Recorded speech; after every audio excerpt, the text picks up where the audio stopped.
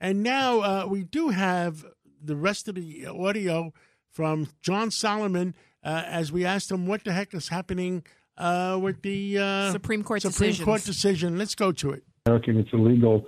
We'll have to see how her words are taken by her peeps, the people who use her as an influencer and recognize her and respect her as an influencer. We'll know tonight, tomorrow, and Sunday how those who oppose this ruling plan to behave, and we'll draw a lot of conclusions from it, I'm sure, by Monday. I think there's a couple things that we have to look back on in history, because there are two fateful moments in the last 6 years that set the stage for this moment. I just want to, for those who've forgotten, the makeup of the Supreme Court was really redefined by these two moments. In the summer of 2016, Mitch McConnell refused to do a nomination hearing for Merrick Garland, who had been the nominee for Barack Obama. That kept the court with a conservative majority long enough for Donald Trump to become president. Donald Trump became president, and then he was able to get three Supreme Court nominees on, the three that joined in this ruling.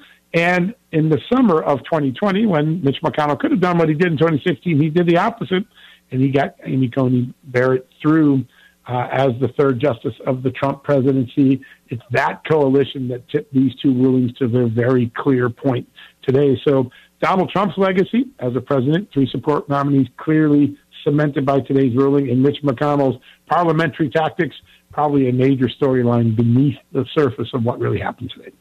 John Solomon, last time I checked, I didn't see the word abortion in the Constitution. Has that changed?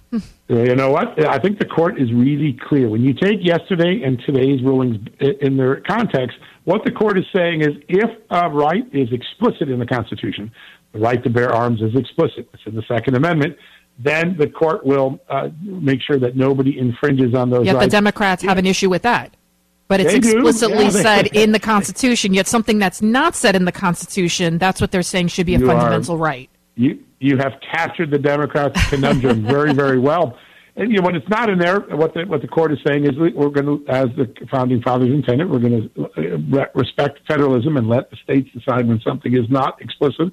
Pretty clear, I think pretty consistent to the way our Founding Fathers were thinking 246 years ago. The Democrats are on both sides of this issue because they don't like either ruling. But I do think those experts who've looked at it see a consistency in these rulings, even if you disagree with the philosophy. And you're in D.C. What's the mood there, the pulse? I saw the crowds gathering outside of the Supreme Court. Thus far, peaceful. A lot of passion, a lot of emotion, a lot of people talking. Hopefully it stays at the talking level, doesn't get to the silliness that we've seen in the past. Excellent security around town. It is clear that the Metropolitan Police Department, Park Police, Capitol Police have all been preparing for this moment. You see a very strong security posture. No National Guard troops out yet, but a very strong posturing of security to let people know the silly business will not be tolerated here. But a lot of passion. There are, and we see the people who are against this, but there's also a lot of passion of people who have worked for 50 years to overturn Roe v. Wade, rejoicing, being excited, feeling good that the Constitution was abided by today in their mind. And I think that is also a sentiment you see around town and all around the country, quite frankly. Are the Supreme Court justices worried about their safety? And then part two of that question, what about Catholic churches? Because we've seen that they've been targeted in a lot of these instances. Talking to law enforcement today, I think there's a strong feeling that the justices have ample, appropriate protection for the threat level, that they've been preparing for this, and I think they feel good about the Supreme Court justices. When you get down to the next level, where you have counseling clinics where maybe people go to decide whether they want an abortion or not, they're a little worried about those, and I've seen many have to go out and hire private security in the last few weeks because of threats and episodes that have occurred. And then Catholic churches downstream haven't been able to get some visibility at what the Archdiocese here in Washington is doing or in New York.